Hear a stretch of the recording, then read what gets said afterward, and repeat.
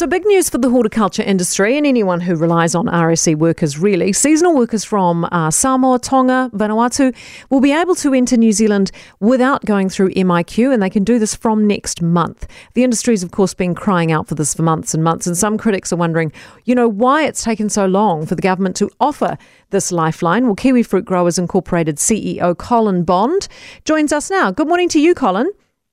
Good morning, Kate. Great to be here. This welcome news for you guys? Yes, very welcome news. Big decision by the government, and we really welcome the progress. We know that they're having to balance safety with the needs of the economy, and we think it's great news for our Pacific community too. Are you surprised it took so long?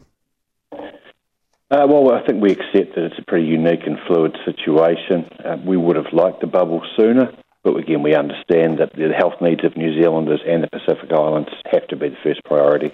Is this going to make much of a difference for the kiwi fruit sector? I mean, there's been a big push to get locals to fill those slots. How's that worked for you guys? Well, we've made great progress, and obviously it's going to depend a little bit on the details.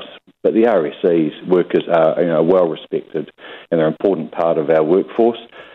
We still have a shortfall, though. We've got a bigger crop coming in 2022, and at this stage it still looks like we'll have a smaller workforce, even with the steps and processes that we've already put in place ourselves. Right, I wondered about that. So how many more do you need?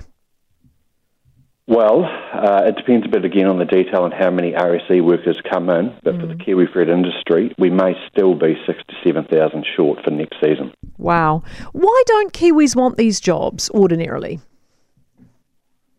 Well, over 60% of our seasonal workforce are New Zealanders. I think it's just a result of the fact that for coming into next season, historically over 40% of our workers have been offshore. About a quarter of those, so half of those, will be filled by RSEs. So it's just about us continuing to understand how we fill that gap with New Zealanders. Do you think there has been a lack of understanding perhaps at government level in terms of how vital the horticulture industry actually is?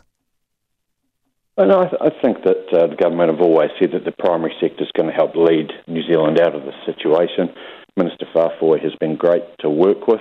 Again, it's just about making sure that we balance the needs of the workforce and the horticulture workforce with the safety of New Zealanders. We accept that. So how are people feeling? Buoyant, able to get business, back to business as usual now, or slightly trepidatious that, you're still going to be a little bit short?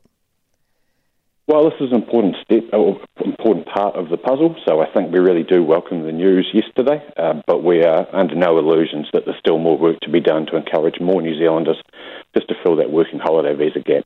Colin, thank you very much. We appreciate you being with us this morning. Colin Bond, CEO of Kiwi Fruit Growers Incorporated. He said Minister Whāwhoi was good to work with, so that's good to hear, isn't it?